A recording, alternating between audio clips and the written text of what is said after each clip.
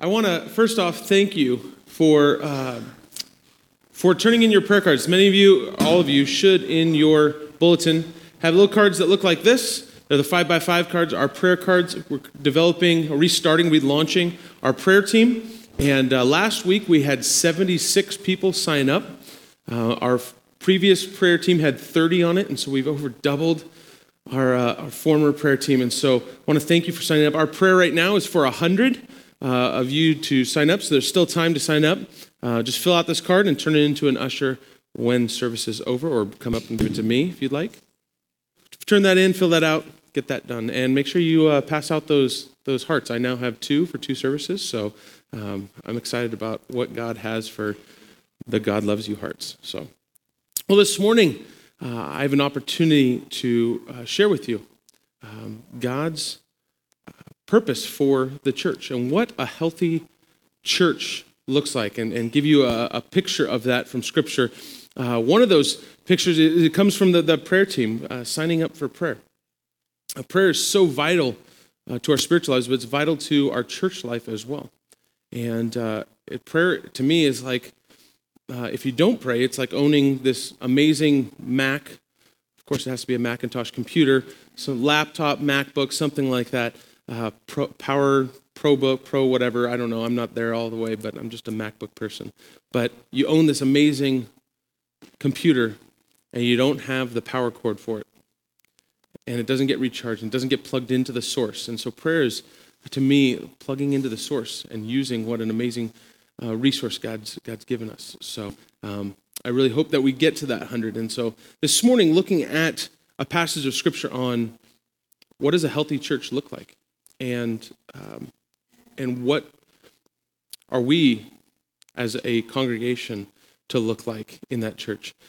Apostle Paul was a missionary. He went around sharing the gospel, planting churches wherever he went, laying on hands of elders, and leading the way for the Christian movement that became a wave, a tsunami that's in our world today and around the world.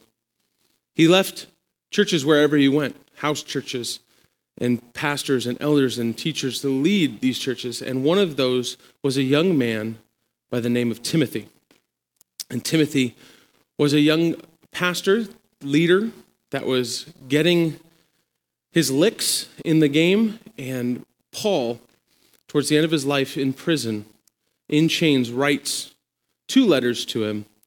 And the second one we're going to be taking a look at is probably the last letter that he ever wrote. And he writes it to Timothy, to this young man, to give him his final words, his final address of what it looks like to fight the good fight, what it looks like to be a leader that's going to take hits and going to face trials and face adversity, but to be solid and steadfast and keep moving, and to lead a church in that same direction. And in 2 Timothy chapter 2, verses 20 and 21, in these 2 short verses, Paul gives to Timothy and to us 3 images, 3 pictures that I want to take a look at and go in depth this morning with. 2 Timothy chapter 2, verses 20 and 21. In a large house, there are articles not only of gold and silver, but also of wood and clay. Some are for noble purposes, and some for ignoble. If a man cleanses himself from the latter, he will be an instrument for noble purposes, made holy, useful to the master, and prepared to do any good work. He gives us 3 images. I want to briefly go over the first 2 and then emphasize the third and final image in these 2 verses. The first image that we see here is the image of a large house. Now, what Paul is giving to Timothy here is a familial image, not a familiar image, even though it was a familiar image to him. They all had homes and churches met in homes, but he was giving to Timothy, this young man, a familial image of what the church should look like. And the large house represents the church. the church that Timothy oversaw, the church at large. And in this, he gives the idea of a family. You see, church is meant to be like a family, gathering together, encouraging one another, giving grace to one another, giving love to one another at all times, and being peaceful at all times. Anyone else have a house like that? Yeah, me neither. With two little ones, it's chasing him here and there, and now my son is now log rolling wherever he goes, and so he's getting into things that he shouldn't be getting into, and it's just starting with him. But it's been going on with Katie for a while now. My wife and I, we went out to dinner this last week with a couple who has 4 children under the age of 5. Yeah, exactly. And we were talking with the boy, or the oldest boy, his name's Hunter, and he had a cut just above his eye, and I cracked a few jokes about it and found out what happened. And we found out that last Sunday before going to church, one of the younger boys decided to take his toy dinosaur, which I guess is pretty big, and from the second story launch it over the railing of the stairs, and it landed right on Hunter's head, and it just started gushing blood. And of course, it's right before church as they're walking out the door. And like any good mother, this mother of these kids says, "We're not missing church," drags him into the bathroom, grabs a couple steri strips, closes it up, gives him a pack of ice and says, "Get in the car, let's go. We're going to church." But isn't that the case? How our homes always seem to get busy, get crazy on Sunday mornings, of all things. Right when you're coming to be a part of this family here, the larger family of God, life gets stressful, and a lot of times we show up with a lot of stress and a lot of burdens from the week. And right now you start thinking about the meetings, the bills, the deadlines that are coming up this week. Sunday becomes a very stressful day. But he gives them a picture of what the church should look like. And it is a place that's meant to be filled with grace, of sharpening one another, of older, wiser, nurturing the younger, disciplining those that need discipline in order for growth, in order for a larger purpose to be met. And that's what he gives as the first image here. The second image comes in the last verse and comes towards the very end. It talks about those utensils, and it says, the utensils are useful to the master of the house, the owner of the house. This is an important role that we need to clarify this morning, because a lot of times we get these roles mixed up. In the church, Jesus is known as the head of the body. Here, Paul says he's the owner or master of the house. But as Christians, and I've done this myself, we confuse the owner of the house with ourselves. And we take ownership. And this happens ever so subtly, but it happens to most of us where we begin to feel like we are the owners of the church. Things like serving in different ministries around the church, we feel like there's a sense of entitlement, a sense of ownership, a sense of, this is my ministry. This is my class. This is my church. I've said that. Hey, will you come with me to my church? Wow. It happens in other ways. Oh, I don't go to the 9 o'clock service. I'm a 10:45 person. You have a specific service that you own now at the church. Or it even has, let me get a little more specific.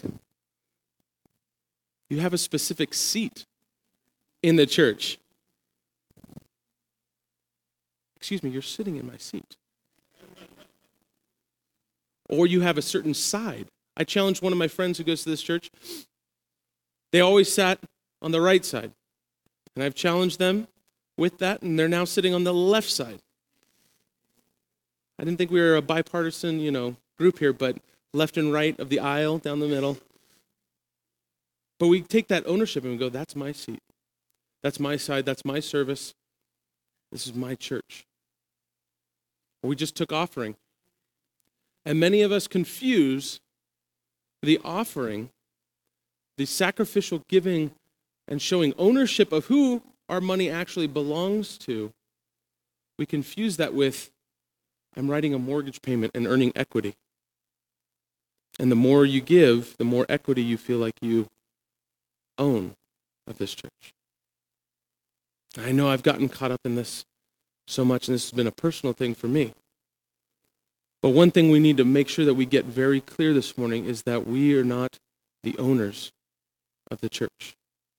Jesus Christ was and is and will always be the owner of this church. And we need to make sure that we honor the master with the position that he's due. And not take that upon ourselves. Because if we don't get that correct, and we don't realize that he's the owner of the house and not us, the third image that Timothy's given will make no sense and won't be applicable to anyone. But if we can understand that Jesus is the owner of this house, then the third image of the utensils will make perfect sense and become crystal clear. In verse 20, it says, in a large house there are articles, not only of gold and silver, but also of wood and clay. That word articles is from a very common Greek word. It's the word for utensils, and it's the word for tools. And if we get the priorities correct and we say that Jesus Christ is the owner of the house, then the utensils in the house are you. And so you're a bunch of tools. Okay, a couple of you. All right. The younger ones got it. Okay. Explain it later. But seriously, this is what's being described here, is tools. Some are made out of clay and used for unnoble, unworthy purposes. Some are made out of gold and silver. Some of you have a little more silver than others. But I want you to understand this, that these articles, these utensils, these tools are not the owners of the house, but they are placed and used by the owner of the house. And it's not what kind of tool am I? The question is, whose tool am I going to be, is the question for the morning. Our culture today, the commercial media, has figured this out and done an amazing job for young people to feel like they're doing everything and they're thinking on their own. They're independent thinkers, yet at the same time, they look like everyone else, they dress like everyone else, they eat and drink what everyone else does. They do and say what everyone else does. Yet the media says, no, you're an independent thinker. Try this and do this and wear this and look like this. And you see, our young people are told that they're tools for a different owner. And they want to blend in and look like those tools, but our owner looks very different. You see, there are three things that the tools are supposed to be, and it comes in verse 21, if you look with me. If a man cleanses himself from the latter, from the ignoble purposes, he will be an instrument, a tool for noble purposes, and then these three things, made holy, useful to the master, and prepared to do any good work. That idea of being made holy is the idea of being separate, being separated, being set aside, being dedicated and devoted, being focused with laser point accuracy. As a tool in the church, we're called to have that same focus. We're told to become pure and have that same devotion, that same focus. Not to everything that's going on, but to the master, to the owner of the house.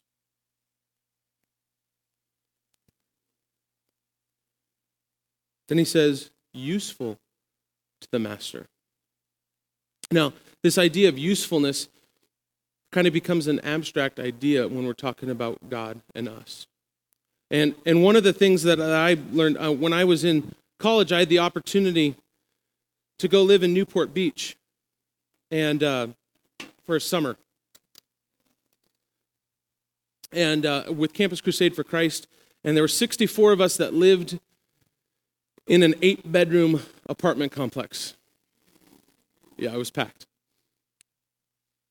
And we were all there from all around the nation, come to be disciples of Christ and to share the good news in Newport Beach. And as a part of that, we each had to get jobs. We had to have a paying job. And so I found a job in construction for the summer, building seawalls for Newport, Balboa Peninsula, Balboa Island, building for the yacht club, things like that. And on my first day, I showed up, and I showed up on time like any good person, but I didn't have tools. So I was told, you need to go out and get yourself some tools. So I went out and got myself, a nice tool belt. I'm going to put on. It's a very nice tool belt, but it wasn't that expensive, but it had 2 bags on it. It could hold all the nails and tools and everything that I needed. And then I bought a hammer. Now, I bought one almost like this because it was cheap. And I had the good tool bag, but I bought a cheap hammer. And of course, on the second day of work, I show up and I've got this sitting in my tool bag, and I pull it out, and all the guys laugh. Just like you're doing. Flashbacks right now. Why? Because this doesn't serve the use. It's not useful to what I was doing. Now, this might be useful to scratching my head or my back or something. I don't know what it's for ice at parties, I don't know. But it isn't useful. So that afternoon, I went back to Home Depot and I returned the hammer that looked like this, and I bought myself a real hammer. Yeah. Now we're talking here. You see, there was a guy in the shop, his name was Luis. And Luis could hammer. And he had even a bigger hammer than this, but it was exactly the same type of hammer. And so I went and bought that. And we would have a competition in the shop.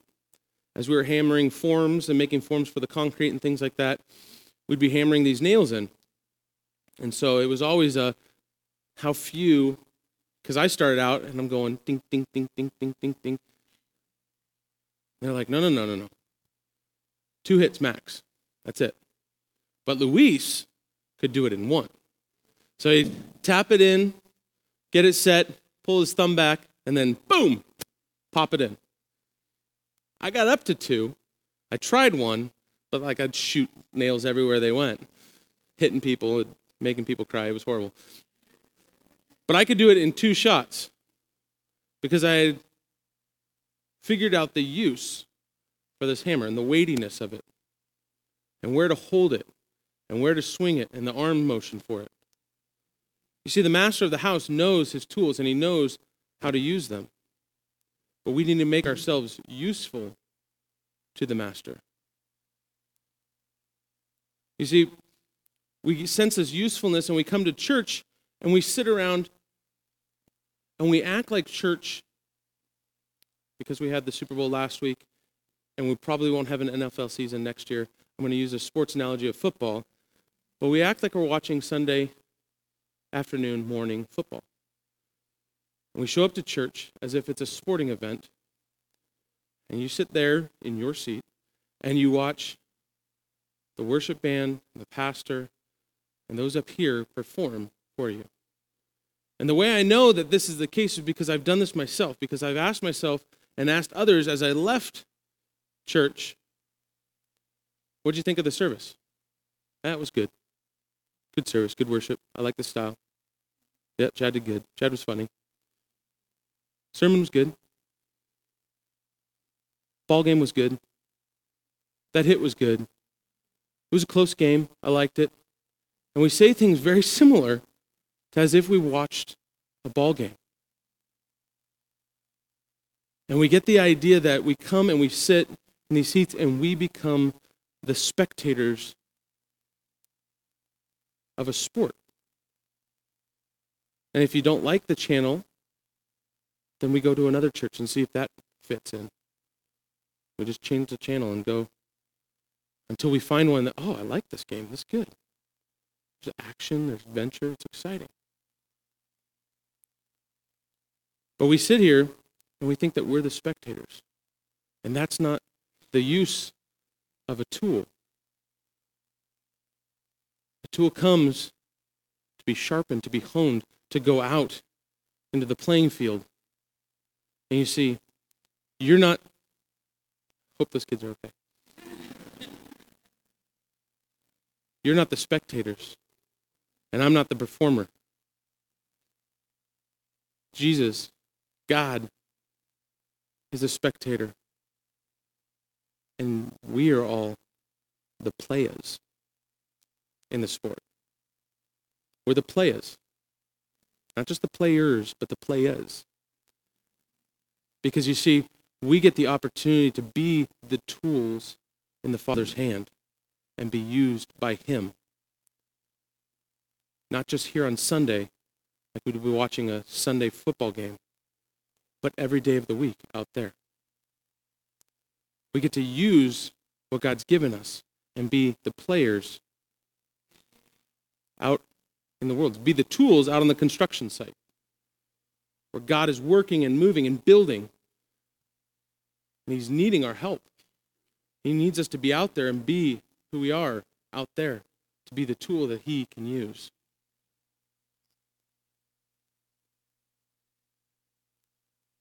And sometimes, well, I'll say this. Every day of the week out there, outside of this room, we have ministries taking place. We have things, ball games, player fields out there that are players from in here are going out to and affecting people's lives. Monday night, we have high school. Actually, I'll even start with Sunday. Today, we have people that are going to be showing up for a wellness lunch. After that, we have Agape, training students to be those tools out in the world and use the gifts and use their voices to be out there and be tools for Christ. Monday, we have high school. We have Young Life. Tuesday, we have junior high and Awana here, where some of you serve, and you love on kids, and you care for them, and you teach them God's Word. Wednesday, we have band practice in here, up on stage. Thursday, we have college group, and we have college students coming and hearing about the gospel, hearing about how much God loves them. Friday night this week, we have women gathering to bring their friends to sing along to a movie I haven't seen completely. I apologize. I keep my man card for that one, I think. But things are happening out there. Ladies in here, you have an opportunity this week to invite your friends to come be a part of a community of women to have fun at a church. There are people out there, women out there that have grown up in church, that have left the church because they didn't think it was fun. They didn't think. It goes back to being a large house and a family and loving on people. Some of you don't serve in those specific ministries, or you serve in other ministries. Some of you in here, as a tool that is useful, are a mom that cares and loves for their children and shows their children God's love for them. Or you're a dad that nurtures and cares for and directs and guides their children. Or maybe your playing field isn't out here on campus in a ministry, but maybe it's in a cubicle, sitting next to another tool who may be one of those tools the scripture talks about having ignoble purposes, unnoble purposes. You see, people that aren't followers of Christ are still tools. They're being used by a different master. And we have the opportunity to sit in a toolbox with other tools and share with them about the owner and about how we can be useful to him. One other thing I want to point out is that Timothy is also warned, just like any pastor that's in the thick of things, of being told that you need to purify yourself from all the ignoble purposes. Because it was obvious that this process of becoming a tool in the owner's hand was not an automatic thing. There were times where the tools would become dirty, and they would use their usefulness. And he's reminded here, purify yourself, cleanse yourself, purge yourself of all of these things. And I want to just touch on a couple things that Paul mentions to Timothy in this letter. If you flip back one chapter, chapter 1, verses 7 and 8, it says this, "For God did not give us a spirit of timidity, but a spirit of power, of love, and of self-discipline. So do not be ashamed to testify about our Lord, or ashamed of me, his prisoner." Two things that Timothy is reminded to purge himself from: cowardice and shame. Being afraid, being scared. My daughter goes through times of being scared of the dark. And this is a verse I keep reminding her of. Some of you need to be reminded of that verse as well. That God didn't give us a spirit of timidity, but of power and of love and of self-discipline. Cowardice, shame. If I was to ask you how many people you shared the gospel with this week, showed God's love to, would you be able to come up with a number? Would you be able to identify specific people that received a loving touch of God in their life through you? While I was on this summer project, we were challenged to think of a number of people that we wanted to share the gospel with in one day. And so in our small groups, we each came up with a number, and our small group leader took that number and quadrupled it for everyone. It was called Facing the Giant Day. And it was a number that on our own power was not going to happen, because it was scary to go up to someone you had no clue who they were and to start a conversation with them and then have a spiritual conversation with them. So you chose the number 6. Your number is now 24. And on Thursday afternoon, we all came home from our jobs and then went out to the beach. Started walking up and down the beach, up and down the pier there, getting into conversations, people facing the giant and going, you know what? God has divine opportunities out there. And I think really small, but he thinks and he can do really big things. And it was scary. It was frightening. But God allowed me to conquer those fears, conquer that shame of, I'm sharing with you, I may believe something different than you, but I believe that this is truth. And I care enough about you that I want you to hear it. Some other things that he told in same chapter 1, verse 13. What you heard from me, keep as the pattern of sound teaching with faith and love in Christ Jesus. One thing to make sure he's purifying himself from is wrong teaching. Keep to the good teaching. Focus on that. Get rid of that wrong teaching and stuff that was coming up in the church at that time, some different teachings, some different philosophies, some different ways of believing, causing church to split and divide against itself. Which leads to the next couple in chapter 2, verses 14 and 16 and 17. Verse 14 says this, keep reminding them of these things, warn them before God against quarreling about words. underline that phrase, quarreling about words. The idea or the phrase that is used here is the word picture of hog tying or wrangling about words. Have you ever gotten into an argument with someone over miscommunication, mixed words, something, and it's just been pointless and you haven't gotten anywhere? It's like you've been beating your head up against the wall. He's saying, stop quarreling, stop wrangling about words. And he goes on, in verses 16 and 17, he says, avoid godless chatter, because those who indulge in it will become more and more ungodly. Their teaching will spread like gangrene. Watch what you're saying. Watch your words. Purify the words that you're saying, because it's going to spread like gangrene. Anyone know what gangrene is? It's this giant green gang. Thank you. All right. I wrote that one down. I memorized that one. It's an infection. It's an infection that spreads rapidly, killing, destroying. And he uses this word when it's talking about the words that you're saying and the things that are coming out of your mouth.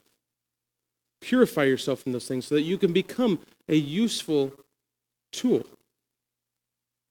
But because being useful isn't an automatic thing, some of us in here, I know, feel like, you know what, I want to be useful, I want to be devoted, but I've turned away. I've gone away. I've dirtied myself. I'm now a dirty utensil. I'm a unuseful tool sitting in the toolbox. And I don't think I can ever be useful again. I want you to hear the story of someone in our church, one of our college-age students, who's lived through some serious stuff. And I want you to hopefully be encouraged as a part of that in her story. So will you welcome up Kelly Spencer, please?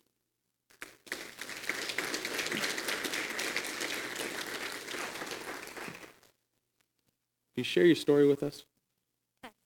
I'd like to start off by telling you I've lived a very good life. My family's been amazing to me, and we've grown up in faith and love all together. But unfortunately, we all do face some tough times, and my family's not an exception.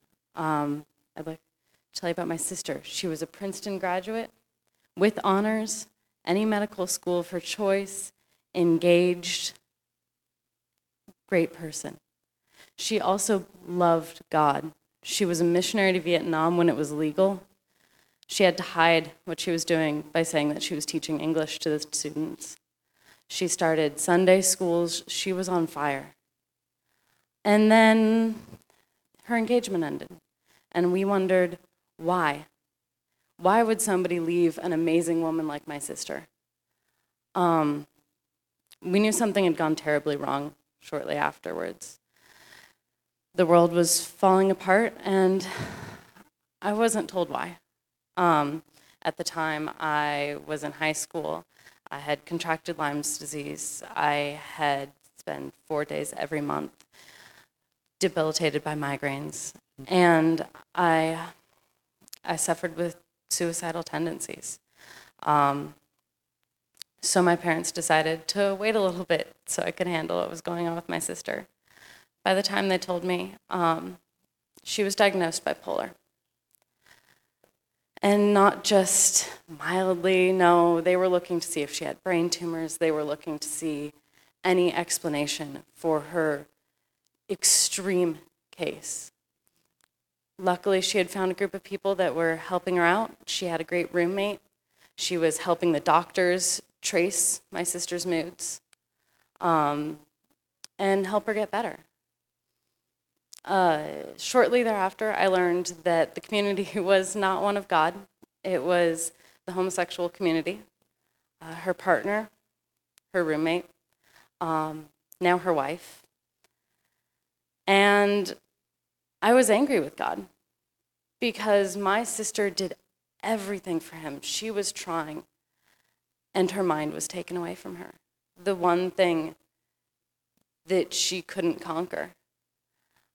I told God that it was wrong, that he shouldn't have created her this way. In fact, he shouldn't have created anyone at all.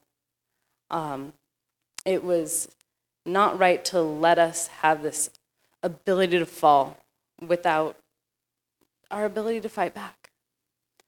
And so I succumbed to all of the pleasures of the world in college and kept yelling at God. Luckily, I had a couple of friends who kept me talking, kept me getting out my anger.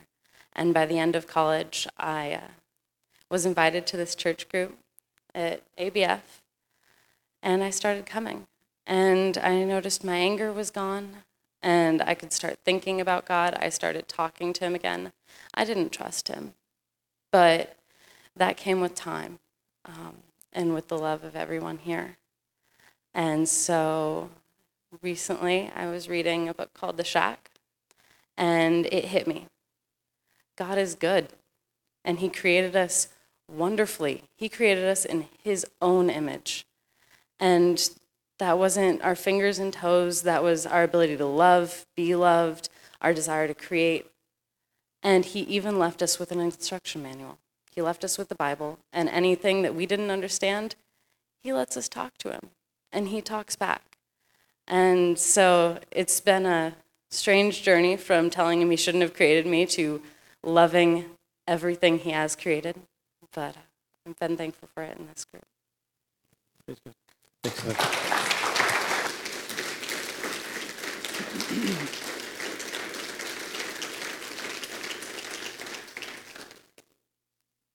Kelly shared that story Thursday night, and I just went, the body here at ABF needs to hear that. Because a lot of us in here, we feel like we can't be useful anymore.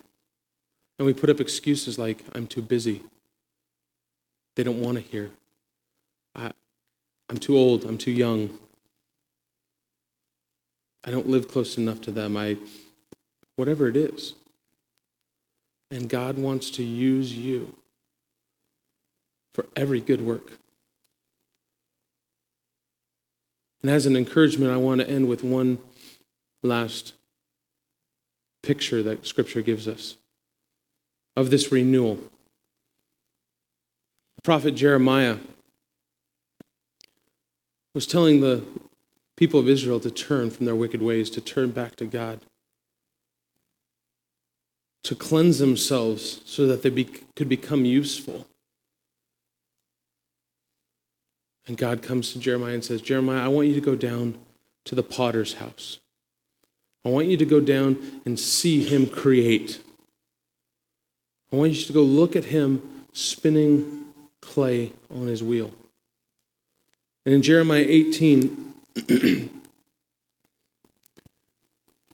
Jeremiah goes down to the potter's house, and he sees a potter working with clay on his wheel. Now, this is a little kid's clay wheel, but it has clay on top. Moldable, shapeable, messy. Not useful in this state. And this is what Jeremiah sees, but he says, but the pot that the potter was spinning on his wheel, working with his hands, that he was shaping from the clay, was marred in his hands. A lot of times, and if you've ever worked with clay, you know that clay needs to be wet so that it can remain malleable. And that many times when you're spinning clay on a wheel, it becomes dry, or there becomes a crack, or there happens to be a lopsidedness to it, or something comes up, error in the clay. And this is what I love about this picture, is because the potter doesn't get frustrated that his clay is hard, marred, something's wrong with it. He doesn't just pick it up and throw it away. This is what he does. So the potter formed it into another pot, shaping it as seemed best to him. He smashed it down, and he created something different, something new, something useful, something that could be used by him as seemed best to him. And he wants to use you in his hands here at ABF and beyond. You're a tool, you're a player that can be used by him. You can be reshaped and remolded into what he wants for you if you only give him permission. Let me pray. Father God, like the clay in the potter's hand, that wasn't thrown aside, that wasn't gotten rid of, but that was reshaped and remolded into something that was useful. God, help us to be tools in your hands that can be used by you, that's devoted to the owner of the house, that's dedicated to your service, that's ready and prepared for every good work.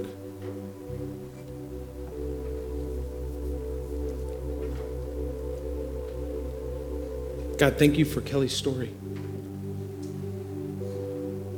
for reshaping her and remolding her and using people here at ABF to speak love and truth into her life. God, we pray for her sister, that you would reshape her and remold her and draw her back to you. For those in this room that need to be reshaped and remolded,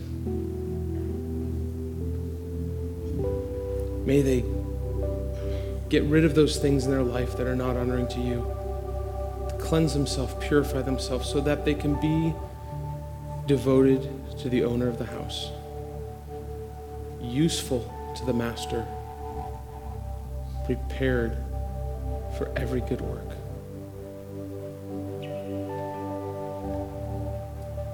God, not only do we give you our hearts, we give you adoration and praise.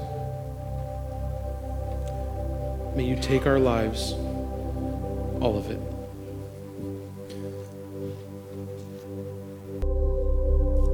May you be encouraged this week to spend time with the owner of the house, spending time in his word. As a church, we're reading through the book of Matthew right now. And at the bottom of my outline, you'll see the reading plan that Pastor Roland set forth last week. And we're praying that you would be blessed by the gospel and continue through Luke and Acts. Awana, our program here, approved workmen are not ashamed, comes from 2 Timothy 2:15, and I want to encourage you with this verse as we leave. Do your best to present yourself to God as one approved and useful. A workman, a tool, who does not need to be ashamed and who correctly handles the word of truth. May you go out there to the playing fields, to the construction zones, and be a tool in the Father's hand this week. God bless you.